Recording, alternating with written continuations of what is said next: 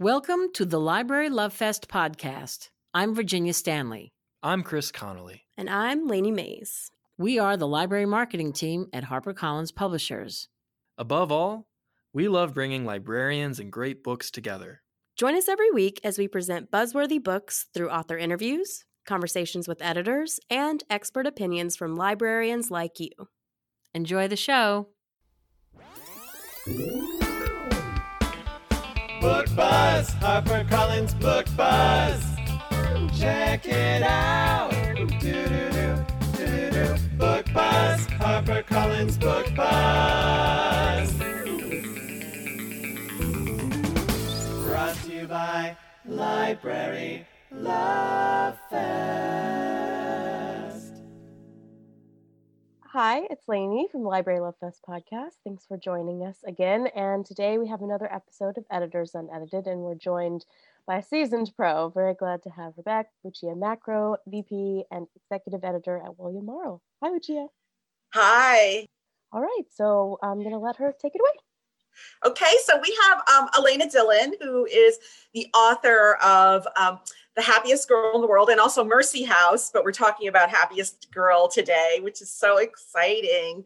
So welcome to our Library Love Fest. Thank you so much for having me. Yeah, these guys are like some of my favorite people, so I think this is going to be great. Librarians have been so good to me with Mercy House, and I'm so grateful to be here. Yeah, they're awesome, right? I love, we can just have like a 20 minutes on the libraries in general, but we're going to talk about the book, I promise. So I'm going to dig right in, and I always like to start sort of at the beginning, which is, it sounds like an easy question, but it can get a little, it can get a little personal, which is, how did you come to this particular story? Just to let people who haven't read the book know, this is about a young woman who has like Olympic gymnastic dreams, and which I always think is so fascinating because you watch these girls on television and you just think, wow, they're like these amazing athletes and they can fly, they can do anything. But to get there, it can be a little intense. So how did you just come to this, and then maybe a little bit about what you learned? Yeah, so like everybody else, I always clued in to gymnastics during the Olympics, and maybe like kind of lost touch with the sport in between, like every 4 years. But then, I loved watching the little biopics they put in front to tell them how they got there and the kind of obstacles that they overcame. So I was just kind of in and out tuning into them until the Larry Nassar trials, I think, when everyone was just kind of, we all, were floored and aghast at what they had been suffering in between all those 4 years where they were dazzling the world. I happened to be writing Mercy House at the time. So that was January 2018. So I was, which is a story about abuse within the Catholic Church. So I had been immersed in that world. And so I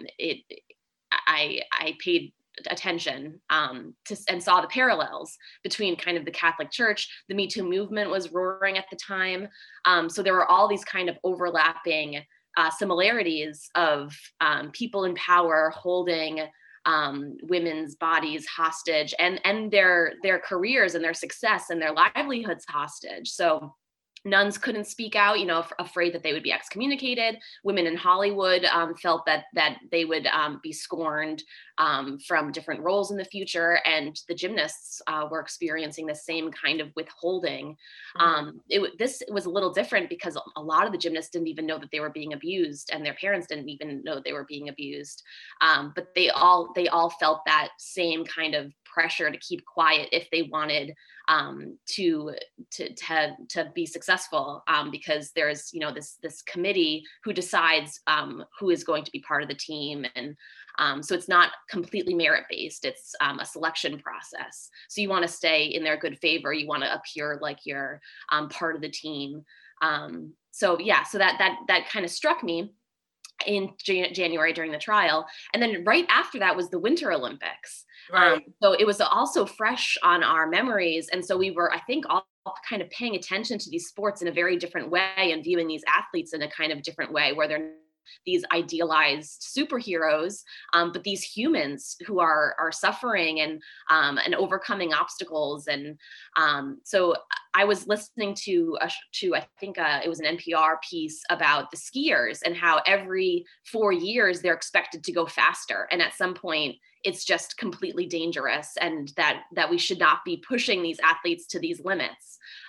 So I just kind of like went back and was investigating and like reconsidering all of the Olympics from the past that I had seen, and looked at the Carrie Strug story back way back when Bella carried her, and we kind of looked at him like this hero carrying her after her injury to the podium to receive her medal, when it turned out that he had pressured her to do that run again, even though she had been injured during the vault. So so that I just kind of reconsidered the subject, and I had wanted it to be a story about all the everything that an Olympian has to face going to the Olympics. But as I kind of dug deeper and deeper and deeper, I wanted to avoid the Nasser subject, but it's unavoidable. Yeah, I was going to say it's unavoidable. I mean, there's no way you could have dealt with it and not have a Larry Nasser character. Absolutely. Yeah. There were a few drafts where I was just kind of focusing on all the family sacrifices, and that of course is all there, but it became to look intentional that I was avoiding it. And that just feels artificial. So, that became a center. And do you feel, I think it's interesting because, we were chatting before, we started rolling tape, and I had mentioned that the Super Bowl was last night. Do you feel that,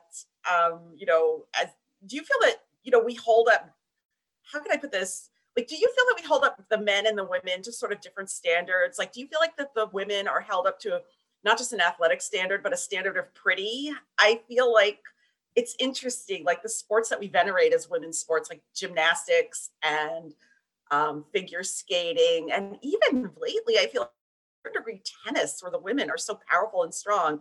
That do you feel like we hold them up to a different standard than the men, or do you think that it's just a ridiculously high standard for everybody? Yeah, I think there's certainly that aspect too, where you have to be.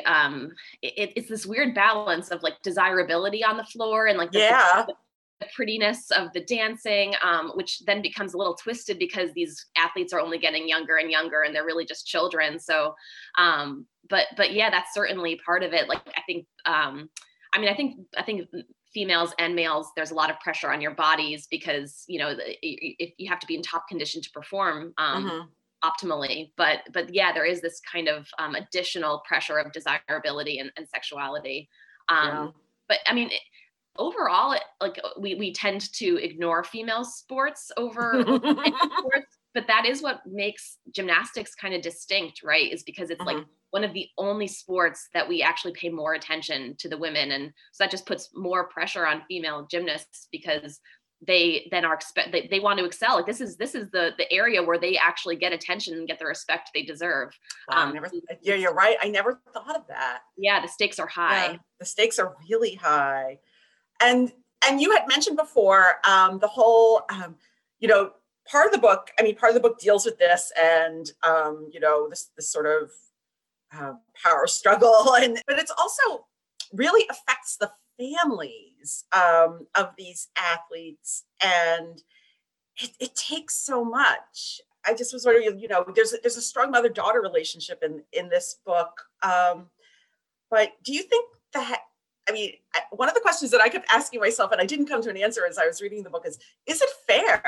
In a way, is it fair to have, to expect an entire family, in essence, to be sacrificed for one member so that they can go and excel? That's part of what drew me to the material in the first place too, because I was looking at all of the Olympians that we know, and like Gabby Douglas, who had to go move in with a different family to be closer to a coach, and all of these sacrifices that families make. I was, wondering, because all the money that is dumped into training, that's money that, will not go to the other siblings now. And everyone has to tighten their belts for the sake of this one family member. And what are the chances that family member will actually Yeah, like there's only gonna be 4 slots. Really? Oh, I didn't know yeah. that. Oh my God. Yeah. So yeah, that like it's likely that they might come, that they'll just always fall a little bit short. And then what was that all for? So yeah, those were all questions that I was asking. And I loved how we were able to uncover that mother-daughter relationship. That was all Lucia. When I submitted the manuscript, that was that was like a big contribution was can we hear more from the mom? So we developed the mother perspective after that. I thought that the mother, I thought the idea of having the mother-daughter and having the family was, she sort of represented the larger family unit. I thought it was fascinating just because of that, because I have seen in just people I know where they make big family sacrifices for the sake of one person who is particularly talented at a certain sport. And I also think that the story, and again, I did not come away with a definitive answer, which is, when is the line crossed? I mean, and I'm not talking about the Larry Nassar sexual abuse, which clearly there was a line crossed, but when is the line crossed between pushing someone to train really hard? When does that become, and when does that stop being encouragement and start being abuse? Like, right. I felt, in the real world of gymnastics, I always felt that the Carolis were a little abusive to these girls. But some people would just say you have to push them. Right. And then is attaining that level of excellent worthwhile in retrospect to have, been pushed that hard? Would you be glad that you were pushed that hard if you got to your dream, or would none of it be justified? Mm-hmm. Yeah, these are all very good questions that were I was asking myself the entire time. Yeah. Yeah. And I also think for the character of Sarah, I think it's good for people to have, and I see this in all different, not just in sports, in many different aspects of life, which is, it's good to have big dreams, but when does there come a point when you have to recalibrate those dreams and realize it's not going to happen for you? Right. And I'm not giving plot points away, because a lot of different things happen in the book, but I think for some people, they have to realize that. It's so difficult too, if you've already dumped 10 years of time commitment and investment and all sorts of sacrifices, to then give up at that point, whether have you already come too far? Then everything that you've done now be a loss. Yeah. And your childhood. I mean, that's the other thing that always strikes with young athletes who are enormously successful. And this is in all other sports as well. They basically give up. Maybe it's worth it, but they give up their childhood. Absolutely. And their teen years. The effect that it has on their bodies could, influence their health for the rest of their life, like delaying menstruation. It affects their hormones and their bone structure and their growth potential. So these are all consequences that will have repercussions. I know. And when I see them perform these amazing feats, I just think, gosh, I don't know, is it worth it? But yeah, I mean, I think the book brings that up so very well. Yeah, and that's certainly a conflict, because the mother figure is totally invested, but the father character has his reservations. And then how do you reconcile that between two married couples when they want different things for their children? I know, I sometimes wonder with some of these Olympians, you always see oh gosh, I forget what they call them, but you'd see the backstory and everything always looks so happy. And I'm like, I bet there is a lot of friction going on in these when homes. It flashes to the parents in the stands and how nervous they must feel, but how much they've already gone through to get to that spot. And there's a lot of tension there. Yeah. So a total aside, what do you think of, or do you think there'll be Olympics this summer? I keep watching, because the book ends at the Olympics. It originally ended at the 2020 Olympics, and we had to do that quick rewrite. I know, when the pandemic delayed it. So now I'm like, man, I have mixed feelings about it, but part of me wants it to happen so that the ending can play out. I keep seeing the advertising for it, and I'm like, there should be Olympics. Yeah, I know. It keeps going back and forth whether they're like, well, it's probably going to be canceled, and they will never be canceled. And then this week, was it the head of some official in Japan made some pretty sexist comments. So there was a bunch of backlash for that. It was an Olympic official, but who knows? Yeah. But now it feels close, right? July, and now we're in February, and things aren't there yet. I just wonder how they're going to do it. Yeah. So, I would love for you also to talk a little bit about what you're working on next, because we just went to contract on the next book, and I think it really is so fascinating. You could talk a little bit about it, but one thing that really struck me about the upcoming book is how women are, especially, it's really come clear in the pandemic that women are America's safety net. Mm-hmm. Like, when this all hit women, it really fell to women to do so much, to keep their jobs, to educate their kids, to keep their house. And I used to always joke that women had a second shift. Now I feel like women have a third shift and a fourth shift. Do you think that that's, so talk a little bit about the book and tell me if my impression of what you're trying to talk about the book is right. Absolutely. Maybe I'm making this all up. Yeah, I'm so excited about this next book. So it's called Forgotten Women so far. And it's about... You never know. You never know. It's still early. We just signed. But it's about a woman in her 50s who has to return to the workforce after her husband is laid off. And so she's back in her nursing job, and she's taking care of her ailing mother. And she discovers that her mother was a woman Air Force service pilot during World War II. And it's a dual timeline novel that flashes back to that time when women were called into the workforce for the first time in the 40s to replace men who had gone overseas. And this particular sect of women were 1,000 strong who operated all of the domestic flight duties in the United States, flying all sorts of military aircraft so that they could free up the men to fly in the Pacific and elsewhere. And then so a lot of them died. They weren't given veterans benefits. They had to pay for their own funerals, their own way home.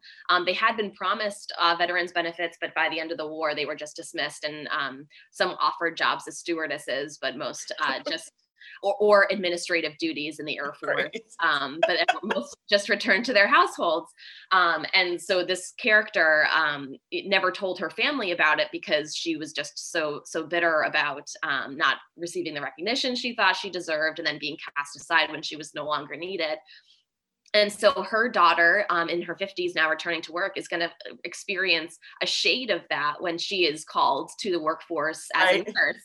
And then, if her husband gets a job, they'll assume that it's no longer needed or no longer appreciated, and she'll kind of reconsider all of her roles and look back at the way her mother raised her under this new information of how her mom had worked.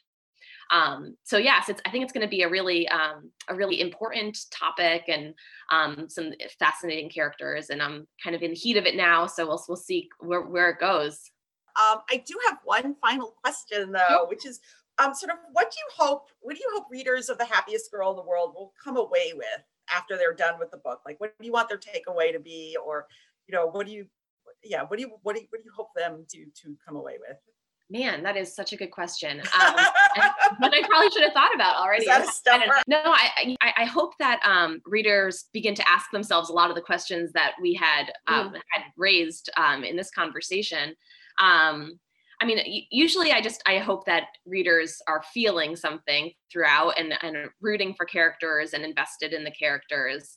And then I guess come away looking at the events in a different way, or again, asking those questions that we had raised earlier. We talked about. Yeah, because Sarah is, I don't want to give too much of the plot away. Sorry, I am being kind of cagey. Sarah, the central character, is pretty complicated.